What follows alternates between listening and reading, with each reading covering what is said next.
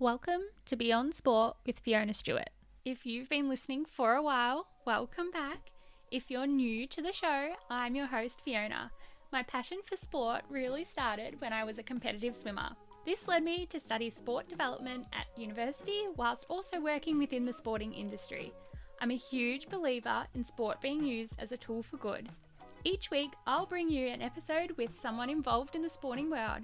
It could be your local high school teacher or your childhood or current sporting hero. The difference is that it's not your typical type of questions. We talk about the highs and lows in their journey through sport, but also what they've learnt from it and how it's made them who they are today.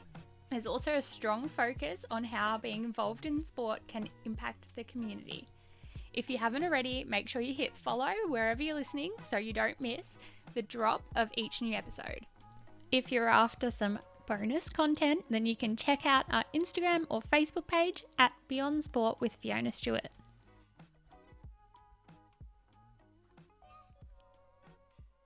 We're going to try something that is a little bit different for this podcast.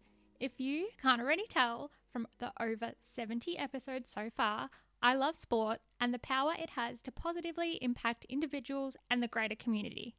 However, I think it's also important to acknowledge that not everything is sunshine and roses, bringing us to today's episode. I've teamed up with one of the most popular guests, Todd Bushkull. Todd is my fiance, a medical student, and he has lived experience about today's topic, concussions in sport. You can find out more about his journey in sport way back in season 1, and you can find his YouTube channel via the link in the show notes. I don't want to spend too long introducing this subject as the episode is long enough, other than saying that this topic is something we should all be aware of and take seriously, as athletes, as family members, as coaches, and as fans. A knock to the head isn't something to be brushed off. The purpose of this episode isn't to provide medical advice, but it's to help get the conversation started and point you in the direction of some resources that could be helpful. As always, I'd love to hear from you. If you have liked this episode or found it interesting, reach out on Instagram or via email. I'd also love that if there's someone in your life who would benefit from listening to this episode or any episode, please share it with them. Last thing from me before we get into it, there's discussion about mental health, depression, and suicide in this episode. If you're in Australia, you can reach out to organisations such as Lifeline or Beyond Blue for assistance. What we're going to do today is talk about concussions in sports and why it's a big issue that, is getting a lot more attention, particularly in the media and the research realm, and the literature. But we essentially still have so much to know about it. I've gone through my own dealings with concussion and mild traumatic brain injury through bike crashes in road cycling in some years back now, but we want to bring some attention to the matter, talk a little bit about the science and why it's definitely something that anyone playing sports but also in general everyday life really needs to know about. So we'll start off with some stats. I think where we're from down in Melbourne, one of the biggest sports is AFL, so got some stats from there. And in September 2021, it was revealed that concussion was the top cause of hospitalizations within community AFL. So we're not even just talking elite or professional, community footy since 2013. So the top, which is huge. You think about things like broken fingers and other little injuries or big injuries you can have playing footy, which is a contact sport. Concussion was the top, with more than 2 in 3 of all concussions in the sport being sustained by young footballers between the ages of 10 and 19 years old. So 2 in 3 of those concussions were in the youth. And I think that's one thing that is very important to draw attention to as well, because obviously any form of concussion can be pathological and cause both acute and long-term implications for the person that suffers it. But remember as well, I think that teens particularly, this is an age group that are so, they really are in their formative years and their brain is so malleable and influenced by many, many factors. They're going through puberty even during that time.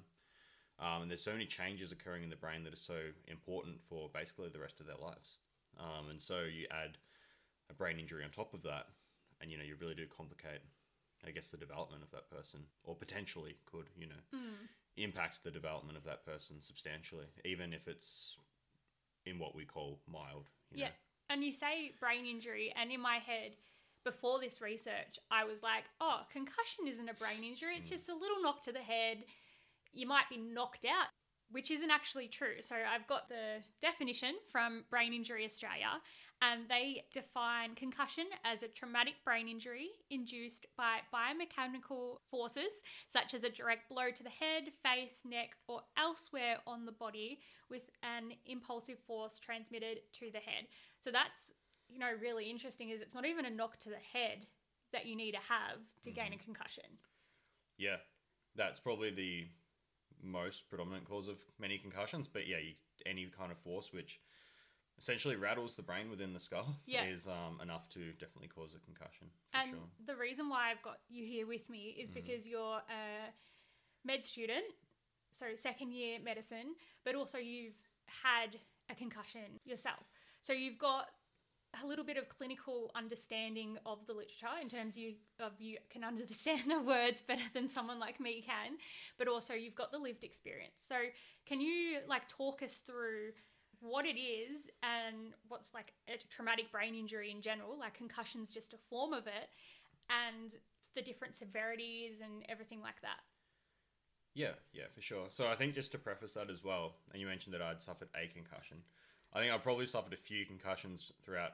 I used to do a lot of road cycling, racing on the road, and any kind of bike. I've had a lot of crashes. Well, a few crashes, a few significant ones. Maybe one of them was my fault. But, after those crashes, I've literally broken helmets into two pieces and didn't necessarily lose consciousness, but that's, of course, going to be a pretty decent concussion nonetheless. Just at the time, we'd never really considered it to be all that bad. And then, of course, my more, I guess you'd say, severe concussion, where I probably lost complete consciousness for 5 to 10 minutes in the realm of that time frame, was, of course, where a lot of, my lived experience with mild traumatic brain injury comes from, right? But I think going back to the criteria and definition of what a concussion is and traumatic brain injury and the different types, I think it's important to recognize that any form of, like what you said, traumatic brain injury sounds, as the name suggests, quite severe, but there are different forms. So we have a mild, moderate, and severe form of traumatic brain injury. Most concussions will fall under the realm of a mild traumatic brain injury. We use, essentially, to measure the severity of traumatic brain injury, we use a few different criteria. One's the Glasgow Coma Scale. This essentially measures three main, I guess, focal points of responsiveness, and that's the eye, or the ocular movements, the verbal or oral response to stimuli, and then the motor, or what's called the motoric response, right? With the Glasgow Coma Scale, we might even link this in the notes for anyone who wants to have a look for themselves. Essentially, the higher the score you get for each of the three different criteria, the less severe your concussion is, or your traumatic brain injury, I should say, is suspected to be.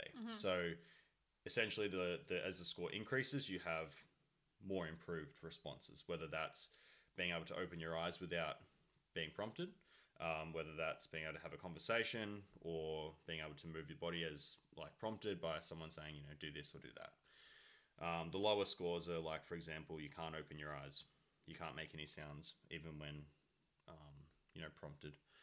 And you literally will not make movements. And that's that would be a 1 for each criteria. So then when you add them up, essentially the higher scores, technically it would be 13 to 15 is a mild, and then 9 to 12 is moderate, and then between 3 is the lowest score you can get, 3 and 8 would be classified as severe. And there is some, I guess, room for, it's not always as straight cut. You might have a Glasgow Coma Scale of a particular number, but then have lost consciousness for more than a particular time. So there's a bit of nuance to it. But essentially, we measure the Glasgow Coma Scale. We also look at what's called post-traumatic amnesia. And this is how long is your like loss of memory, right? Either from the whole day or like the actual event itself or in and around the event. So less than a day this is after like long term, if you can't remember, if you can't remember just like less than one in day, that 24 hours, then that's considered mild. 1 day to 7 days is considered moderate, and then more than 7 days is severe. And then we have loss of consciousness in and of itself. 0 to 30 minutes being mild, 30 minutes to 1 day or 24 hours being moderate, and then more than 24 hours being severe. And remember as well, 0 with mild traumatic brain injury, 0 is still a legitimate number, right? Yeah, so you don't actually have to be knocked out to have a traumatic brain injury. 100%. So to have a mild traumatic brain injury, you don't necessarily need to lose consciousness. And this is where it's quite nuanced and where people, I guess, can have somewhat of a misconception about what is classified as a traumatic brain injury and what's not, or even what's classified as a concussion. We know that concussion, of course, is a mild traumatic brain injury, but we don't need to lose consciousness. Definitely can, but it's not a prerequisite. So any form of head knock which causes the symptoms of concussion, so the delayed response, confusion, and all those kinds of things, definitely is a mild traumatic brain injury. So bring it back to the sporting realm. The footy players or the cyclists or, I don't know, ice hockey, I'm just naming a few, could happen in any sport really. They've had a bit of a knock to the head. I don't know if it was a tackle or they fell over. They don't actually have to lose consciousness. 100%.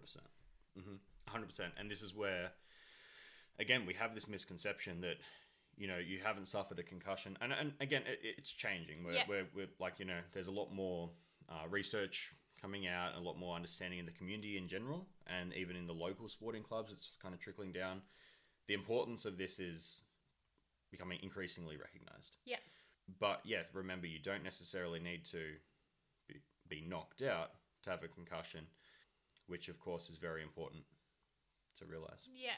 What are the stages of it? Like, what actually happens? Because, you know, you just have a knock to the head and then all these bad things start happening and you start having a weird memory and you can't really walk, or like, tell us like biologically or in terms of physiology, what happens there? Yeah. So obviously, just to preface this or as a disclaimer, I'm not an expert in this field. You know, there's some very clever, very smart researchers who know a whole bunch more than anyone else about this stuff. But essentially, from my understanding of concussion, is that you have the acute stages of concussion and the kind of chronic or long-term implications, right? But when we look at the acute stages, and this is really any traumatic brain injury, but I guess we're focusing on mild or concussion here. Yeah, sports. So there is the direct physical force to the actual brain itself, whether that's, as you mentioned before, a direct blow, or whether that's just the actual brain moving within the skull itself. That force can be enough to cause what might be known as a hematoma or a hemorrhage of the cerebral or the blood vessels in the brain. And it can also cause some injury to the actual neurons in the brain as well, and the white or the grey matter in the brain as well. So there's the physical force and the potential for damage during the actual impact or the actual movement or the trauma. And then there's also what's called, or what's known or referred to as secondary injury. And this is where, I guess, particularly in mild traumatic brain injury, where there's not necessarily so much of a force to cause like a brain bleed or a death of brain tissue directly or a swelling, but with the secondary injury, essentially it's the body's physiological response to the trauma. Okay, so this is where, you know, for example, if you break your leg or if you tear a muscle, you have the direct kind of, or the inflammation that results from that. And that can actually encourage and promote the stages of healing, or it can actually be pathological in and of itself and actually impair some of the healing processes. But generally, inflammation in the body serves a purpose.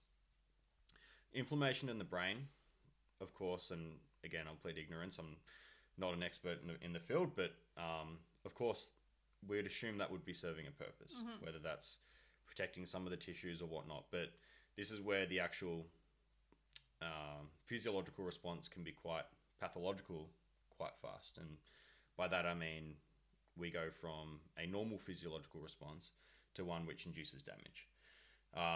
This is anything from, basically we have our neurons in the brain, and then we have neurotransmitters. One thing that gets released at high quantities is glutamate. That's an excitatory neurotransmitter, but essentially it excites neurons to such an extent, or to such a toxic extent, that they can die. There's also an influx of calcium and sodium, which can be quite damaging or detrimental. There's a bunch of free radical damage and inflammation. And as well, the actual blood-brain barrier, which normally serves the purpose of protecting the brain from things in the body which it doesn't want entering the brain, basically, for lack of better explanation. The blood-brain barrier itself can become compromised during a head trauma. Yep. So this is where some of those free radicals or those inflammatory markers can cross into the brain, which of course is not going to be a desired outcome at all. No, so that's what happens internally within your body. How can that present? Like, what would that mean in terms of old mate has had a head blow? How do we tell that those things have happened to him? So when old mate has a head blow, I guess it's a tough one to link, direct pathology to, I guess, the presentation of a brain injury. But generally with concussion, we see that many of these processes lead to delayed, verbal response time, delayed eye movements even. But then there's more subtle ones, which are like general confusion, impaired neurological processing. So one's processing speed might be bit slower, somewhat diminished, or a little bit slower. They might find it difficult to, I guess, draw on past memories or find like verbal fluency. They might find difficult to find the right words in certain instances where they never had that problem before. Yep. So, and remember as well, like everyone differs in their presentation of it. Well, everyone differs in the general function of their brains overall, so it's always going to be relative to that person. Yeah. What you might be suffering some of these things, and on paper, or like to the everyday person, might seem quite all right. But in your own mind, you realize that you are having problems with whether it's memory recall, whether it's forming new memories and learning and retaining knowledge and information. So it's definitely subtle, but maybe to an outsider, but to the person itself can be quite problematic. And of course that can then lead to a lot of mental health problems because you're not functioning at the same capacity as what you previously were. So I've got the Sport Australia concussion position statement up, which I will link because it's a pretty good resource in terms of like the literature that's out there for sport and concussion. There's not been a lot of research thus far, which is why it's important to talk about it and educate and share the literature that is there. But they say signs of concussion can be, yes, the loss of consciousness, which we've talked about, potential seizure, confusion, disorientation, memory impairment, which is, forgetting things, balance disturbance, a lack of motor skills, dazed, blank or vacant stare, or like you mentioned before, the behavior change. So they're just not themselves. Yep. So you look at those things and you're like, okay, like they are kind of subtle. And then you go, why is it an issue in sport? Well, we've kind of grown up in a day and age, or even like the idea is, oh yeah, she'll be right and get out there and play. But that's not what we want to be doing, because the athlete themselves will be like, yeah, I'm fine to go on. But how are we going to notice these things if they're out there and no one's monitoring them? Yeah, 100%. And you mentioned like the SCAT5, which, do you remember what that stood for? Sports concussion assessment tool or something like that. So that's something that's been developed for maybe the sports doctors who are, by the field, and they can do that test. It takes over 10 minutes if you do it correctly. Like didn't go through it, but I went through the document of what it involved, and it said this test cannot be performed in under 10 minutes. Yep. So they pull them off the ground, do that test, see if they've got a concussion or not, which is great. Like, I think that's awesome that's starting to happen. Didn't always happen though, did it? Not at all. And I think that obviously we've made a lot of advancements with regard to our understanding. And remember as well, with concussion, it's kind of like, the way I see it, or my view of it, is that it's like a two-step issue. There's the acute concussion and the symptoms revolving around that, and whether you call that acute phase 1 day up to, for example, weeks or even a month, right? Or more until that acute is kind of healed. And then there can be the long-term implications as well, which is like the low-grade kind of, whether it's inflammation in the brain, whether it's impaired cognitive function, which continues for a longer period. But going back to what you're talking about, I think that with sports itself, obviously, it's really good that different sporting bodies are really drawing some attention to this and having policies in which, I guess, are there solely to protect athletes. It would be nice to see a general concussion body or a general, group that really could, I guess, formulate or comprise a set standard for some of these sporting, whereby all, sports, contact sports, in which this is a problem, could follow the same kind of protocol or procedure. Do you mean liken it to something like WADA, which is the World Anti-Doping Policy? They've got their policy and everywhere has to follow it, whereas where there's like a concussion policy where everyone has to follow it. Sort of like the same premise. Yeah. But obviously that's regarding, doping and that everyone... Yeah, you're right. So there's there's a general anti-doping agency in which if the sport subscribes, then they essentially, or they fall under the WADA ruling, then they have to abide, or the athletes have to abide by that. Yes. But yes, it would be nice to see a general... I guess, well, it's difficult, but in general we do see, different sporting codes having different policies regarding concussion, and some obviously are lacking behind others in terms of how much of an emphasis they really are putting on it. Yeah. And just touching on that as well, one of the things which has been a very big problem, and still is a problem, but why so much of this exists in the first place, is because it's not so much definitely returning to sport after concussion or too soon after concussion, whereby your acute symptoms haven't resolved and you haven't recovered from them, is problematic and can cause more of these chronic or longer term implications. But there's also a phenomena called second impact syndrome, right? This is where it's basically like a 1 + 1 = 3. Yep. Or it's like a 1 + 1 = 10, really, like with regard to how much it compounds on the person.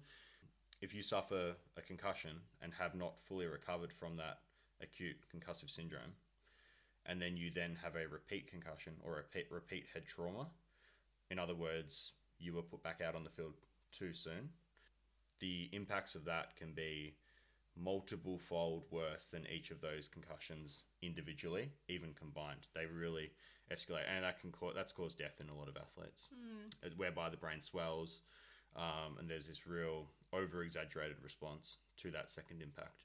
And that's just like a physical response.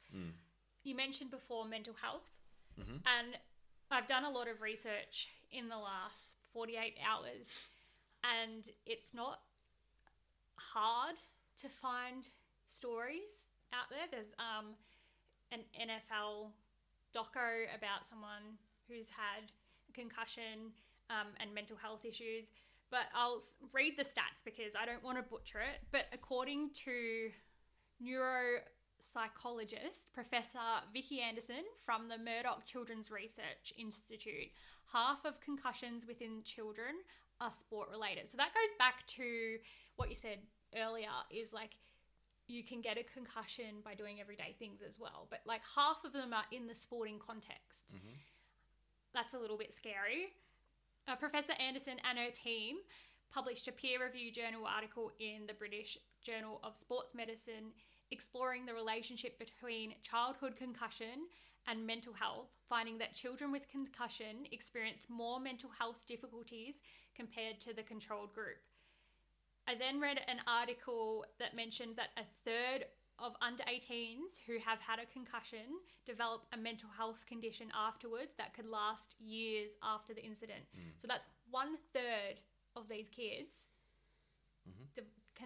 developing a mental health issue, which is terrifying. And in that, like, Brain Injury Australia have collated some research saying that half the people with traumatic brain injury, so this is not just children, half the people develop depression within a year, and nearly 2/3 of people develop depression within 7 years of having a concussion or a traumatic brain injury. That is terrifying. I think just to put some context behind the Brain Injury Australia one, is that referring to traumatic brain injury overall, regardless of severity? Yeah, so I think obviously when you have more severe traumatic brain injuries, the likelihood of that would be higher. Yes, because the functioning of your normal lifestyle is less. Yeah, completely compromised. But obviously in mild traumatic brain injury as well, the prevalence is still very high, of course. Yeah. Relating that back to the sporting context, there's a few stories that stood out to me when researching that are, within the last kind of few years. Again, I'm going to bring the AFL into it because they're maybe the most public in terms of the stories. Like, people would probably know these stories or have seen them or remember them when I say it. Jacinda Barkley was an AFLW player. She played baseball and I think American football overseas as well. So she's like an elite sportswoman. Her autopsy found significant white matter changes after she was found dead in 2020, a suspected suicide. So we look at that and you're like, okay, wow, like you mentioned before about white matter and how it could change. That's one thing that's like terrifying, but that's not even the only example. You look at, and this is, I was talking about this earlier, we look at Danny Frawling, AFL player who sustained 20 concussions, approximately, maybe more, within his AFL career. He died in 2019 from a car crash. Now, I went through the coroner's report, which is not a great thing to do on a Saturday morning, but I read through the whole thing this morning, and it went through how he had been suffering depression for the years prior, and his mental health was, examined in the report.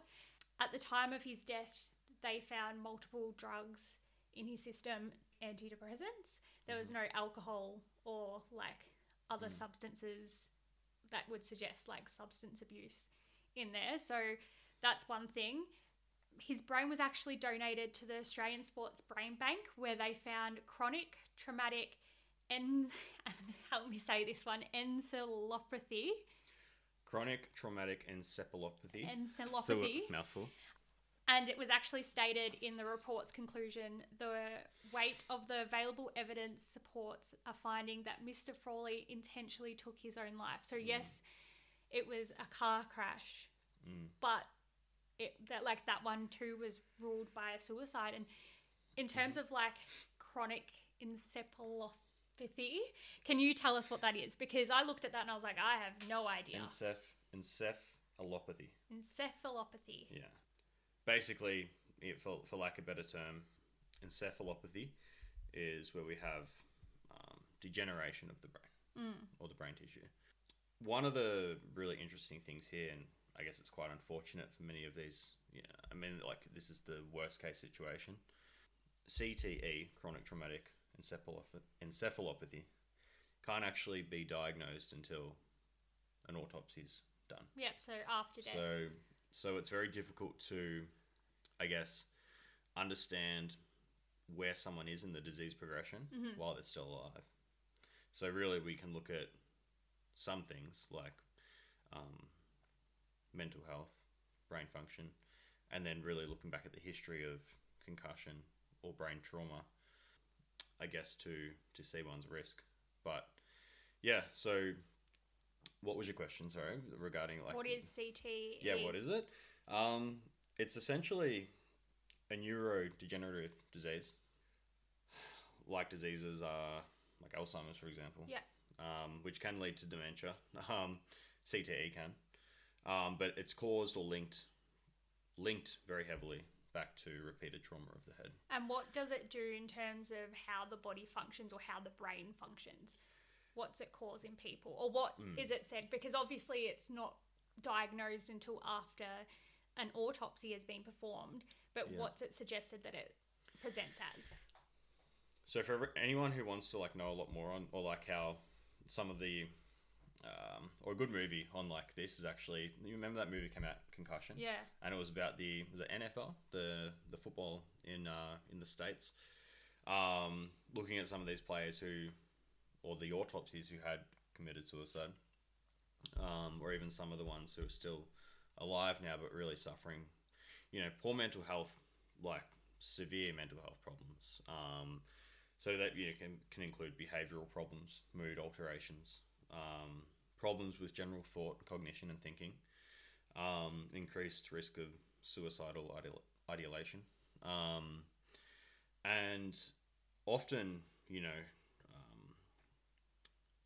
just poor response to general things, agitation. Unfortunately, many sufferers of this have been involved with, violent crime even. It's really...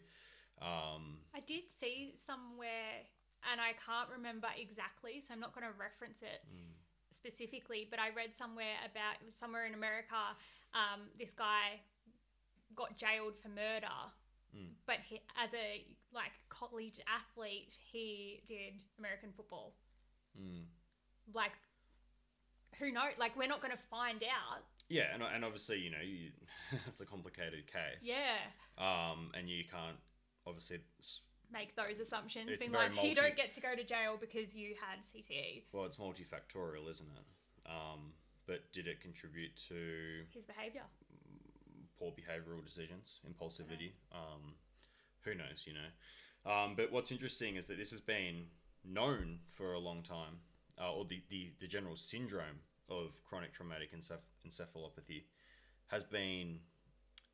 we've seen the symptoms of it for a long time, and it used to be referred to as, and it still is, punch drunk syndrome, Boxing. Or boxers madness, and all these kind of terms where, boxers and fighters, and now we see it in the UFC, who have sustained too many knocks to the head, really do suffer this impairment of neurological function and delayed cognitive processing and capacity, and then just irrationality of thought and behavioural issues later in life. Just the effect on mental health in general, and not even relating it to CTE, because it doesn't have to be that. You went through a period where it was a little bit rocky after your major concussion in 2014, so to relate it back to what you experienced, what type of things did you experience in those weeks to months to years after that concussion? Yeah, I guess my case in and of itself, and one thing that I'm grateful for with cycling and the sport that I did, is that yes, I had suffered some bike crashes and some concussions, and then the really severe one as well. But I wasn't subject to multiple frequent head injuries, right? So I mean, post my one, generally, so some background on that. I was racing what's called a criterium, which is where you race your bike in a big pack around a small, it was like a 1 kilometer circuit. And I wasn't going too well at the time, and I was sprinting out of a corner to try and catch back up to the group. So you dropped. Yeah. And I basically had my head down and rode straight into the back of a dual cab ute. Which shouldn't have been on the track. Yeah, but it was. So, and came to a dead stop, and whether I hit it at 35 or 40k an hour, I don't know. But it was from that to a dead stop, and what stopped me was my head, literally, only.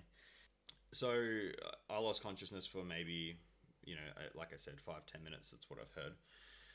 Don't remember a lot in the hours after, of course, or anything really. But basically, what happens in that instance after that kind of brain injury or trauma to the brain is that you'll have a MRI run to see if you have any brain bleeds that are obvious or swelling. And if there isn't, then it's kind of like, okay, well, your acute risk is like not too bad. And by that I mean like acute risk of brain death. Yeah. Right. But this was in 2014. It was 2014. So things have advanced since then. Of course, yes, definitely. But the general, I guess, advice that I got was to rest for 3 weeks, not do too much, not exert myself mentally or physically, and then just start to get back into things, and I'll be fine, right? But that, of course, definitely wasn't my lived experience, to say the least. I remember visiting you and you could barely hold a conversation. I think I spoke to your nana before more than I spoke to you. Well, I still can't hold a conversation. But what did you experience? Because it wasn't even just in that 2 to 3 weeks that it affected you. Yeah, so I guess, and I like to think now that I've put that behind me. This is years back, right? This is how many years? 8. 2014, so 8 years ago. So and it's hard to put an absolute time frame on it. I guess in the probably 12 months after, remember I was trying to cycle at a high level, and what I found then was that generally, like even my aerobic capacity was affected. I wasn't performing well on the bike like I was prior. I started university and basically failed my first year of university. And to put context, a few years prior to that, you graduated from our school as the Ducks. So, like, you were a bright cookie. Like, you weren't one that you would think that would fail out of university, especially not the first year. Yeah. And yeah, I guess I just generally found memory, so like retention of information difficult, learning new things, and generally just retaining it. Like I would kind of understand things, go home, and then it's like try and apply it and it would be gone. So that was really like the main frustration for me. And with that come a lot of, I guess, anxiety, but then, it's hard not to get depressed when you are not what you were prior. Yeah. If that makes sense, and you know that, and that's difficult to kind of come to terms with.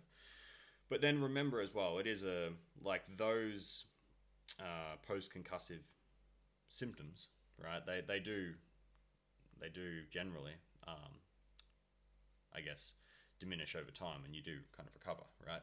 But it's definitely was a much longer process than I expected. And I don't think that is spoken about enough. I was actually, I don't know, the universe did it. This morning I was actually flicking through Instagram, not even doing the research, I was procrastinating, right? And I came across a post by Annette Edmondson, who is a cyclist.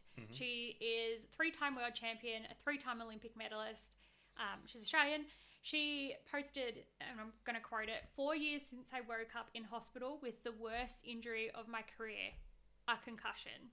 She then goes on to say she was pushed back to racing too early and she couldn't even deal with the radio in her ear. So you know how when you're racing they have the radio back to the team cars?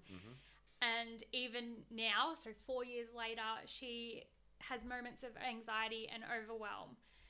And I just clicked on the comments, a quick scroll through the comments made it very clear, like, how many people appreciated her saying, hey, like, I actually didn't fully recover from this, or I am still dealing with the aftermath of a bike crash that caused a concussion. And that can happen at any level. Like, we're talking about a 3-time world champion. It happened to you, who was, racing mid-top Australian scene. But, like, it could happen to, again, old mate down the road who's riding, 60 Ks a week. Like, we don't know. 100%. And I think what's really important in this discussion is drawing attention to the fact that it's a possibility. Yeah. Because a lot of people will, and that you talk about it with cyclists in sports generally. I even did a video on an AFL player who essentially was, I think, mid-20s, ended up retiring because from the concussion symptoms. And this guy essentially was saying that, he was kind of put back on the field too soon. never fully recovered, and then suffered a lot in the years down the track, and it led to his retirement because he just never got back to where he was before. But I think that in everyday life, people might have a car crash and knock their head without even realizing that it was that bad, or fall over, or have hit their head at some stage, or just had some kind of trauma in everyday life, and they don't necessarily always link, because then it's like a year or 2 or 3 years down the track, they're like, why do I feel like I feel? And they don't necessarily link it back to that time when they slipped on a banana peel in the kitchen and hit their head on the sink. You know what I mean? On the sink? Oh, on the bench. All right? How'd you get your head in the sink? You know the story. So, but it's not necessarily always linked back to the event, and you hear it often that people have suffered an event that is obvious, and that they're never really the same. But it doesn't always need to be that obvious, and I guess that's the point I'm trying to make here, is that it's so important that we bring attention to this discussion, because this can affect anyone at any stage of their life. And it doesn't necessarily it's a huge problem in sport, but it doesn't even necessarily need to be a sporting context.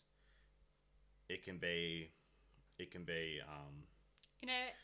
a domestic violence context. It could be a motor vehicle accident. It could be a fall. It could be, and even now, we're seeing with military veterans and the blast impact. Not even a direct impact to the head, literally the blast wave impact and the effect that that's having on, every time that essentially, if it's close enough and whatnot, and I'm not an expert in this field, but mild traumatic brain injury every time the blast impact is kind of being received, and successive concussions and traumatic brain injury is leading to high rates of suicide, high rates of behavioral disturbances, and all this kind of stuff. And it's such a big problem.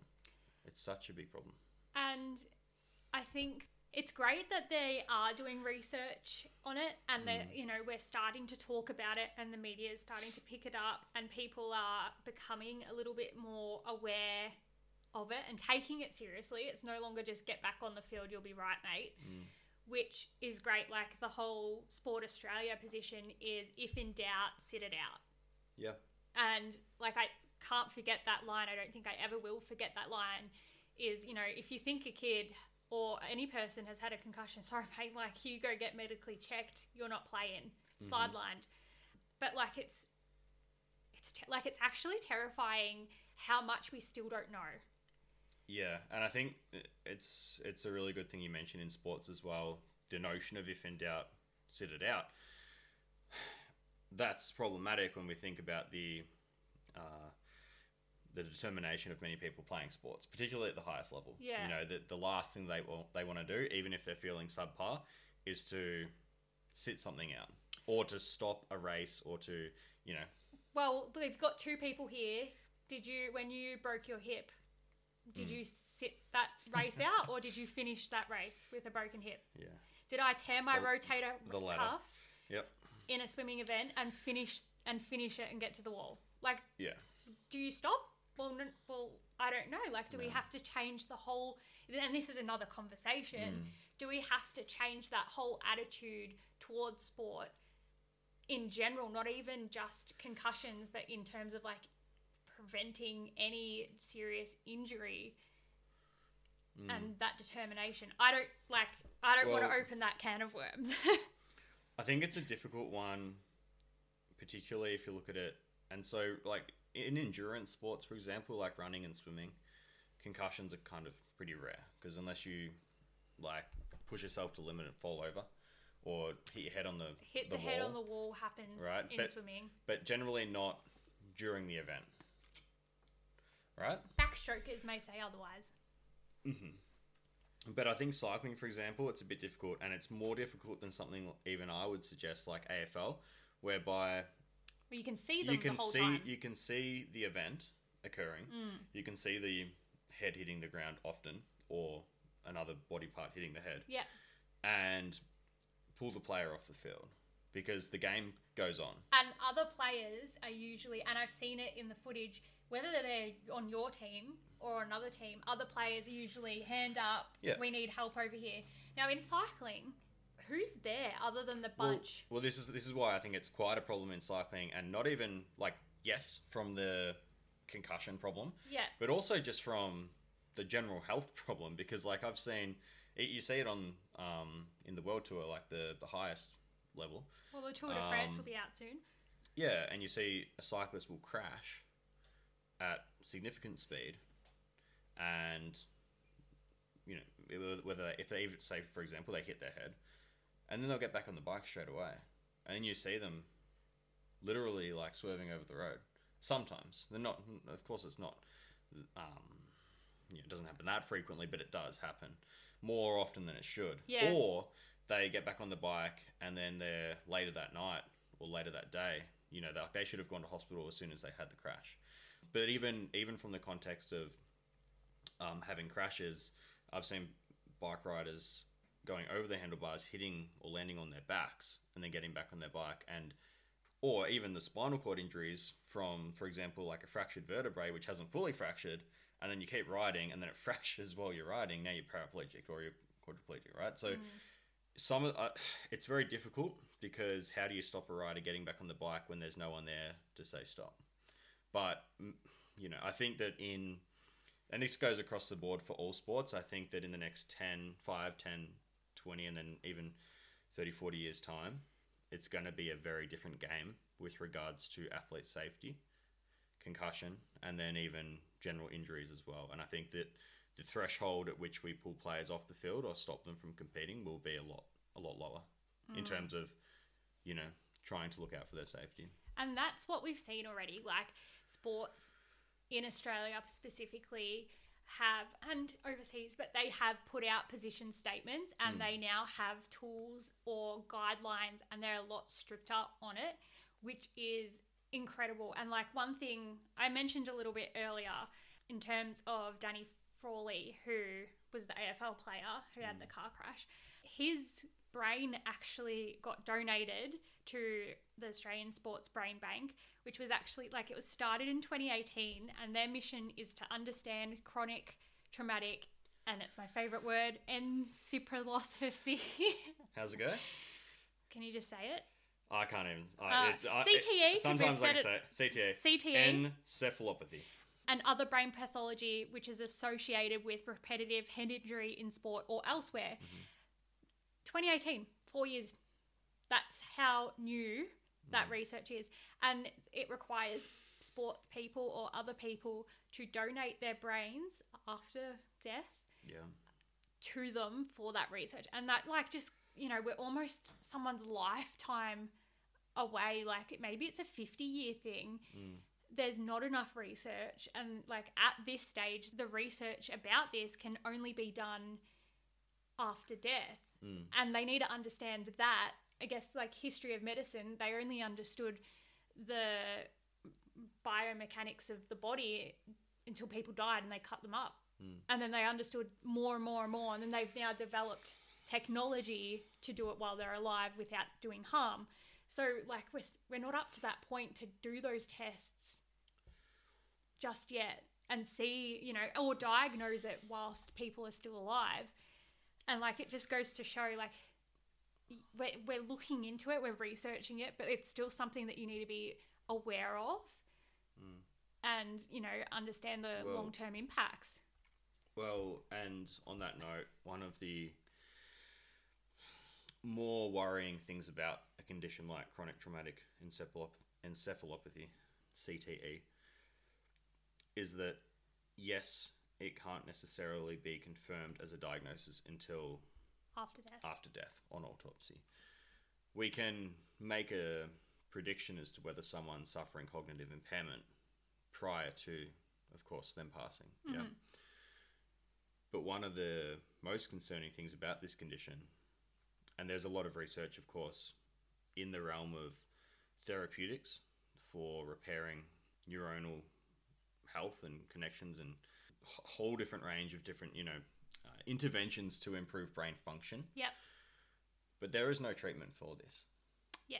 Right. So it's, beyond potentially, and even then, the therapeutics are much, I guess, the goal of them is to slow the progression. Much like some of the Alzheimer's things. Yeah. You know, once you've had this CTE and the brain is atrophying, it really is basically what we find is it's a downward spiral. So is that the same with white matter? Well, there's white and grey matter in the brain. In what context? Is that like a precursor to CTE, or are they just not sure yet? Well, the white and grey matter in the brain are basically just comprising of the different areas, whereby you have in the grey matter you have a whole bunch of more cell bodies, and then in the white matter is more of the axons of the actual nerves. So this is getting into the physiology of it, and you have white and grey matter all through the spinal cord as well. But it's basically just like the white and grey matter. It just comprises the brain, for lack of better explanation. Okay. And it's I would assume it would be both that would actually impact, be atrophying or shrinking or regressing in size. But I guess, yeah, you know, most of the lobes themselves are comprised of the white matter in the brain. So yes, that's probably what they're measuring. But again, like I need to plead ignorance here because I'm not an expert in the field. No, you just understand a little bit more than the everyday person. Yeah. Or you can relate it into everyday language, which is why we like you. We've talked a little bit about CTE and mental health, but that's not all that happens, like in terms of the neuron shooting and stuff. Go on. That's scientific. Yeah. Can you take us through, like, is there hormonal disturbances? Like, obviously, you've got a lot of... the brain controls everything. So if we knock it around a bit, what else happens in the body? So I think an important thing to realise with a lot of this stuff is that, particularly with the CTE as well, all of the potential implications that can arise from traumatic brain injury and concussion aren't guaranteed to happen, right? So it's concussion and traumatic brain injury are risk factors for these things later in life, particularly. But one thing that's very interesting, and we haven't touched on it at all, are the kind of endocrinological or hormonal disturbances, which can result as a consequence of either any of the traumatic brain injuries, mild, severe, or even moderate, but even just mild and even concussion, and particularly repetitive concussion. And this is not like the second impact syndrome we talked about earlier, but concussion, and then, you know, years later, another one. But really any kind of concussion. One thing that's important to consider with any brain injury is the impact that it may have on the endocrine system. Can you take us, in layman's terms, take us through some of those impacts? Because, like, yes, obviously you have to use science words, but use the science words and then tell us what that actually means. So I think it's important to consider how a head injury firstly can impact the rest of the body hormonally. Yep. The reason being is that basically what you'd call the master control of all your body's hormones, or most of them, or a lot of them, is the pituitary gland, and that's controlled by the hypothalamus. So it's the hypothalamic pituitary function, which sends essentially signaling hormones to every other endocrine gland in the body, generally, to produce hormones. And so... Is your hypothalamus... Is your hypothalamus in your brain? Your hypothalamus... Is that a part of your brain? What's it called? Hypothalamus. So the hypothalamus, yeah. So essentially the hypothalamus, it's called the hypothalamus because it's below the thalamus. We don't really need to get into the anatomy of it all. It's your brain. It's a part of your brain. Yeah, and it's a little bit more anteriorly. It's actually... and the hypothalamus connects to the pituitary, which sits in the pituitary fossa, and this is essentially like when you have a pituitary adenoma, which is a mass growth on the pituitary. Don't look at me like that. I said not too sciencey. Okay, so if you have a hypothalamus is part of your brain, and you knock it. So the hypothalamus is connected to the pituitary Yep. by what's called the infundibulum, Which is really thin. which is, it's like this fragile kind of stalk, basically, Yep. right, that connects the two. This can become disrupted with brain injury. Any kind of head trauma can disrupt the connection between the hypothalamus and the pituitary. Because it's so thin. Yeah, essentially. We have two parts of the pituitary which can be impacted, the anterior and the posterior. The anterior is generally more impacted, I guess mostly with respect to repetitive concussion, even just singular concussion or traumatic brain injury. And there's a few really important hormones that are produced there, and you've probably heard of most of them. Growth hormone, Yes. what's called our gonadotrophic hormones, which are luteinizing hormone, follicle stimulating hormone. So in males, they go towards producing testosterone and sperm. In females, it's estrogen and ovulation, progesterone as well. Yeah. So they're your reproductive hormones, essentially. Those two, like if you think about it. They send they're the signal Yep. for the body to produce the reproductive hormone, Cool. sex steroids. Yep. Thyroid stimulating hormone, or TSH, which stimulates the thyroid to produce thyroid hormones. Yeah. Prolactin, which can increase during times of stress. It's not necessarily all that favorable of a hormone, but of course it's there for a reason. It can be problematic for some people though.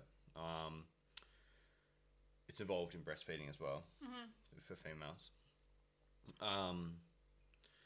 And they're probably the main ones. We also a hormone called ACTH, which sends signals, adrenocorticotropic releasing hormone, sends signals to your adrenal corticotropic hormone, sends signals to your adrenal glands to basically produce cortisol, as well as your mineral corticoids, which are what's the main one? Aldosterone. So basically, long story short, that's involved in like fluid retention and salt retention, so you don't basically just dehydrate. Yeah. It regulates blood pressure and stuff like that as well. But also, cortisol is the main stress hormone. Yes. So a knock to your head damages the fragile stalk between your hypothalamus Yep. and your pituitary Yep. We'll go with that. thing. Yep. And then that list of hormones are controlled by that. So how does that then impact the body? Okay. One more thing before we get into that. No, I'll keep it short. There's also the posterior pituitary as well. And this is responsible for vasopressin production. Yep. Or antidiuretic hormone. Yep. Also oxytocin. But Happiness hormone. Love hormone. Yes. Yes. You release that when you have a baby. You do as well. It's involved in milk letdown with breastfeeding. And also, forming those intimate bonds. So there's a lot to oxytocin. But vasopressin or antidiuretic hormone, this can become deficient with brain injury as well. And if that happens, that's an acute emergency. Because if you have a deficiency in that, you get what's called diabetes insipidus. Say it again really slow. Vasopressin or antidiuretic hormone. Antidiuretic hormone means you lose water? Means it prevents your body from losing water. Okay. And it gives you what syndrome? So you can develop what's called diabetes insipidus. Not diabetes mellitus, which is the blood sugar thing, right? This is essentially where you have a deficiency of antidiuretic hormone, ADH. And it's a medical emergency. It can be because you'll not be able to hold on to water, essentially. And how soon after a knock to the head could this present? Obviously, this is not medical advice. Very acutely. So it's typically that happens sooner rather than years later. That's more acute. Yep. Another acute emergency would be a deficiency in adrenocorticotropic hormone, ACTH, because cortisol deficiency can kill you, right? Blood pressure, because it affects your blood pressure. Blood pressure, as well as holding onto water and all that kind of stuff. So what's very interesting though, and so those are acute medical emergencies in the context of a brain injury. Yes. One thing that's very important and not a lot of people realize is that any kind of impact to the head or concussion, even if it's mild, can cause long-term dysfunction of what we've just mentioned. How? So the most common, and it's very interesting because it kind of presents as like, generally it's like growth hormone becomes deficient mostly, or more commonly, and then the sex steroid precursors or gonadotropins, and then I think it's TSH thereafter, and then ACTH. So it's a domino effect. So it's kind of like that's the most common, and obviously this would vary. Like you could have different variations of deficiencies, but that's the most common. So generally, how this works is that you can have acute damage to the hypothalamic pituitary stalk or the infundibulum or the connection, and dysfunction, and then you develop what's called hypopituitarism, along those lines, where essentially your pituitary gland becomes hypofunctioning. Hypo meaning less? Inadequately functioning, right? And it will actually, which can be seen on like an MRI, like can even shrink in size, but it doesn't need to. For you to develop particular deficiencies. So and all this has come from the knock of a head or a concussion, and it's disturbed the stalk between them. Effectively, yeah. Wow. Yeah. One thing that's really important, and that's a lot, there's a lot of research coming out about this, is that deficiencies in pituitary hormones can occur acutely, so as a direct cause. They can also occur later down the track as a result of the traumatic brain injury. But what we find, or what they're finding, is that the brain injury can kind of predispose someone to accelerated. So like when you age, these can become deficient, particularly like growth hormone, testosterone, estrogen, like men. Well, it's different in women because it's menopause. So it happens naturally without any knock to the brain. As you age, these hormones become less and less predominant in the body, or the production reduces. Generally. Yeah. Yep. Traumatic brain injury or concussion can accelerate that process. So it declines faster. So you can have someone, and let's take a practical example. You can have someone who's 20 years old. Yep. Who suffers a concussion on the sport field. And then they're having the symptoms of concussive, issues or concussion syndrome. And then 5 years later, they have very poor energy, vitality, even libido or functioning. So low testosterone. So they could have, it could be a growth hormone deficiency as well, or testosterone deficiency. And that can also manifest as early onset osteoporosis, because testosterone converts to estrogen, and that's very protective. Yeah.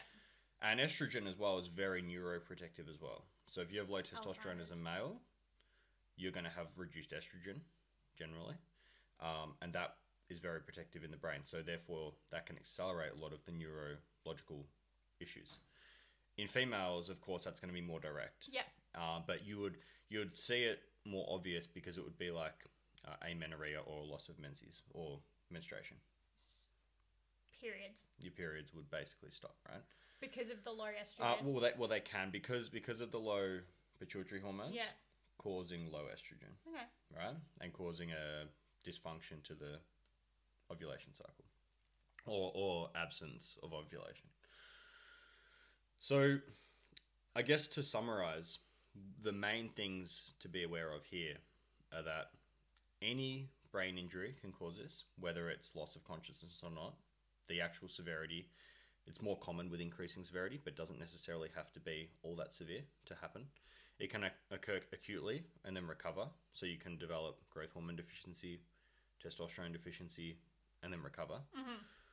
Or it can also recover, but then kind of relapse as well, or predispose one to accelerated decline of those hormones at an earlier age. And that's very important to consider.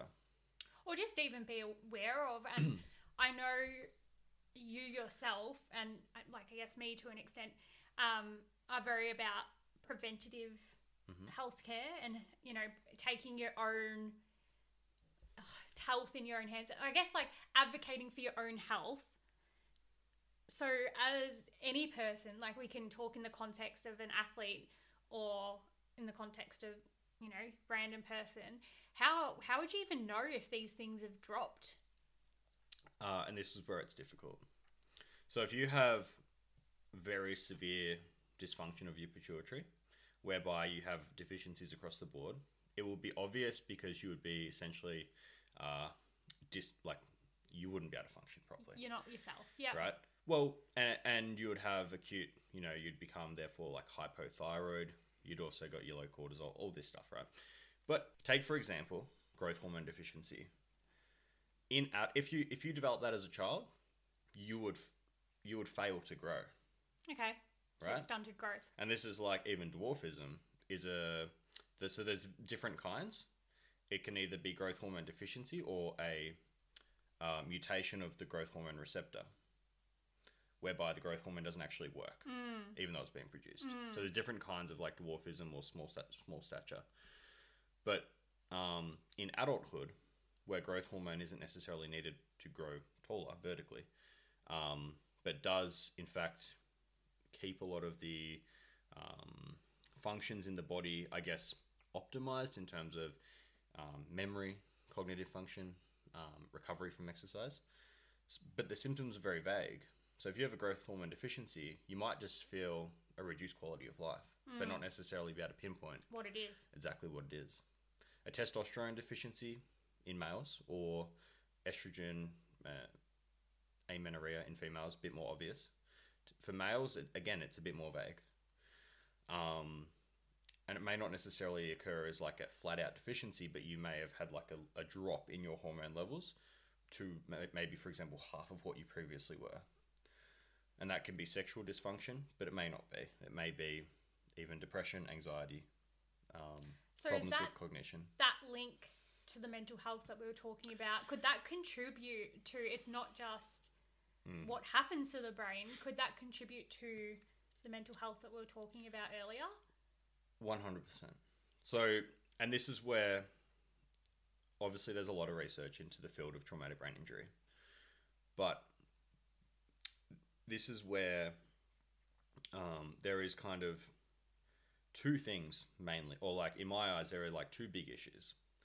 One is the neuronal or the actual damage to the brain caused by the direct injury or the after effects or the concussion itself. Yeah.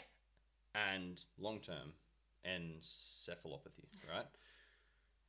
There's also the potential for hypothalamic pituitary dysfunction. Yeah. Which can create systemic endocrine dysfunction. Whether they interrelate, I'm sure they would be interrelation, right? But they're generally two kind of different pathologies. We know, though, that correcting, for example, a deficiency in pituitary hormones can improve brain function because of estrogen, because of thyroid hormone, because of growth hormone, and then the positive impacts they have on the brain. So it's definitely how much of, what's interesting when they do the autopsies, there's the encephalopathy. But was there, what would have been interesting as well, was there actually systemic hormone deficiency? Do they don't run a full blood examination? So they can. Do they? But they wouldn't always do that on autopsy. Yeah. Unless indicated. So I mean, like, obviously there are different angles and different interactions and pathologies, but what fascinates me and what really draws me to the whole realm or topic of brain injury is that you can have a knock to the head and that can subsequently cause systemic deficiency in particular things, which is really incredible in my eyes because it's like all controlled by the hypothalamus and pituitary. Well, you say incredible, I say terrifying. Terrifying. Oh, of course, terrifying. But it just shows that, it's multifactorial. There's the neuronal damage, but then there's also potential for systemic dysfunction. Obviously, again, I'm not an expert in the field. Yet. Well, I think, people have done years and years of research here, so they can talk very confidently on it. But yeah, it's intriguing. And I think that if you take anything away from the actual relevance of it to the everyday person or the sporting person, is that if you've had a concussion, and don't get in your head about, oh, this is going to absolutely happen, because then you can manifest it, right? But if you've had a concussion, remember, even if you recover from the acute period after the concussion, if you are feeling strange or not yourself, or reduced quality of life where you're not exactly, where you were, in the years after, and it could be 5 years or longer after, it would be in your interest to at least go and get a full endocrine workup, like a blood work, and everything else in your blood as well, or neurological assessment too. But do test all the endocrine hormones, and test the pituitary hormones and the affecting pituitary, or endocrine glands.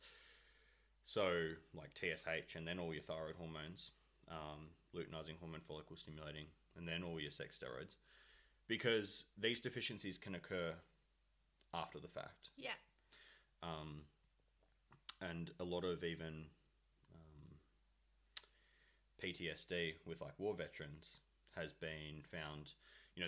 They've used, for example, and they've found it's like a chronic issue with the blast impacts, testosterone deficiency in war veterans, and merely just replacing them to physiological levels, whether it's growth hormone as well, testosterone, optimizing all those hormones can even literally reverse PTSD when other psychotherapies and drugs haven't worked.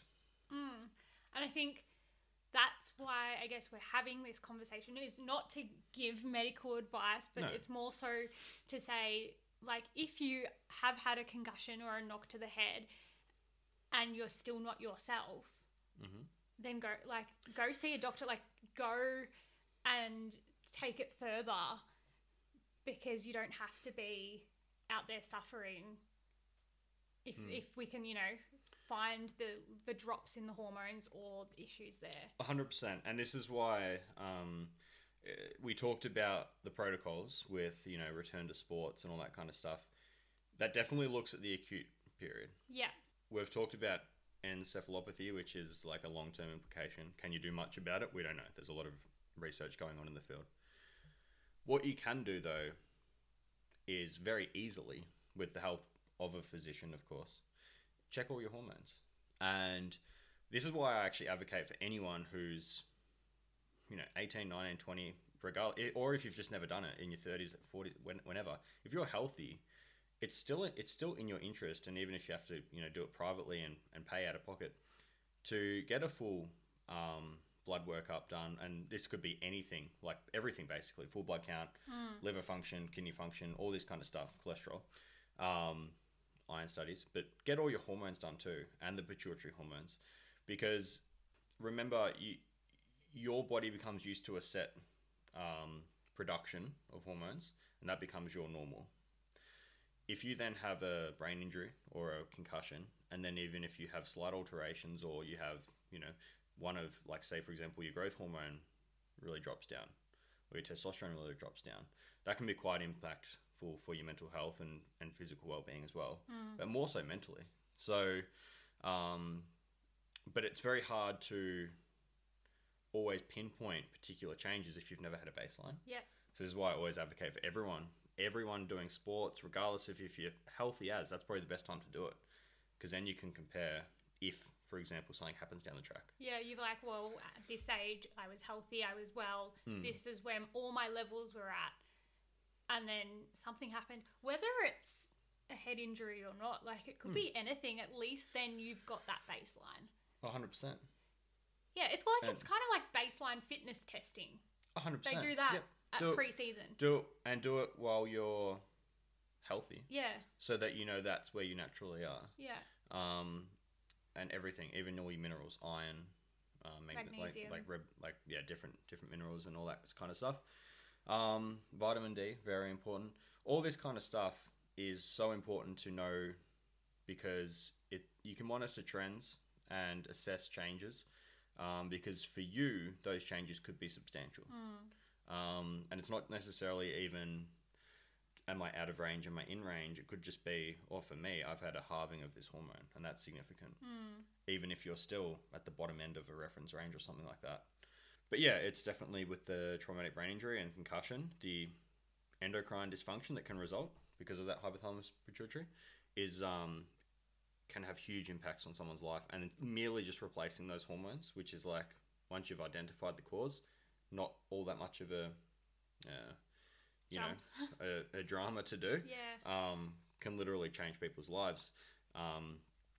And I would suggest, or I would at least think, that at least some of the chronic encephalopathy might be influenced by some of these hormonal deficiencies. Because remember, a lot of these hormones cross the blood-brain barrier and have very potent effects in the brain. Before. Yeah. Interesting. So to summarize, because we've been chatting for a while, no matter how big the knock to the head, whether you lose consciousness or you don't lose consciousness, you may still have a concussion, which is a form of traumatic brain injury. If in doubt, sit them out, seek medical attention. Yeah?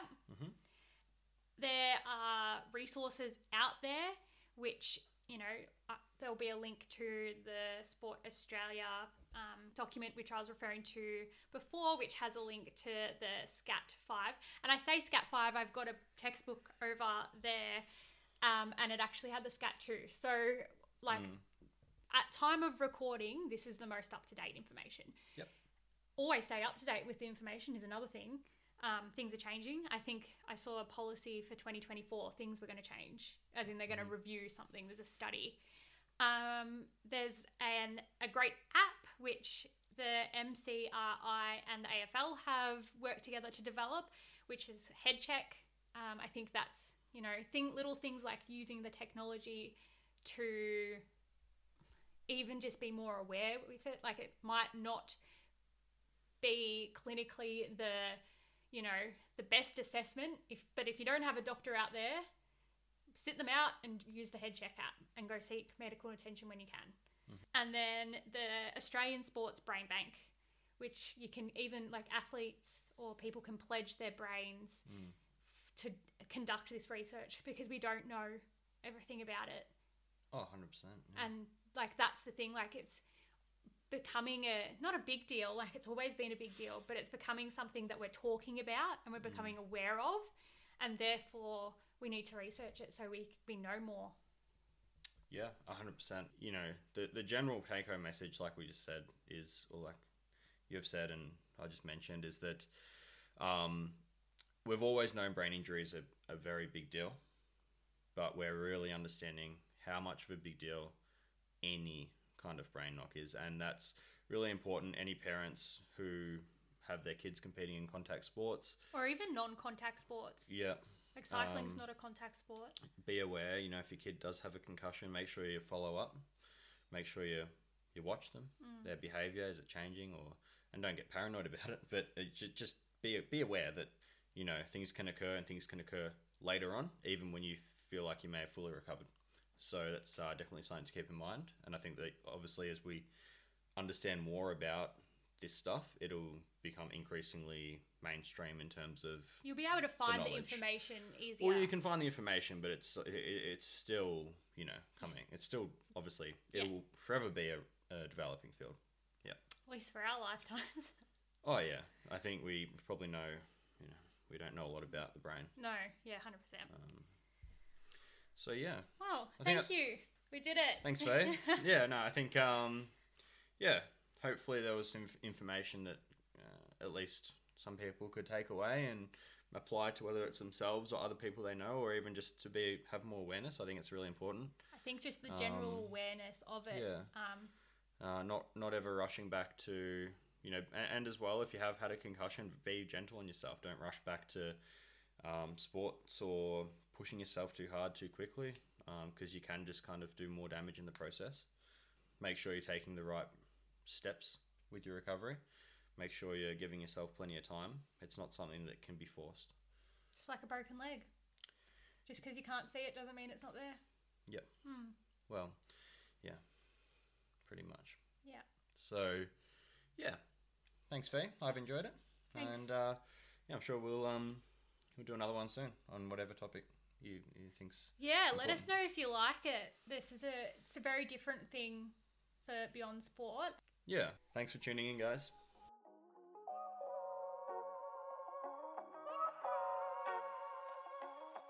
Thank you for listening to this episode of Beyond Sport with Fiona Stewart. This is a completely independent podcast that has been created to share the journey and lessons of top-level sporting professionals, but also your everyday lover of sport. If you liked this podcast, I'd really appreciate if you could leave a review and share it with someone who you think would also enjoy it. Until next time.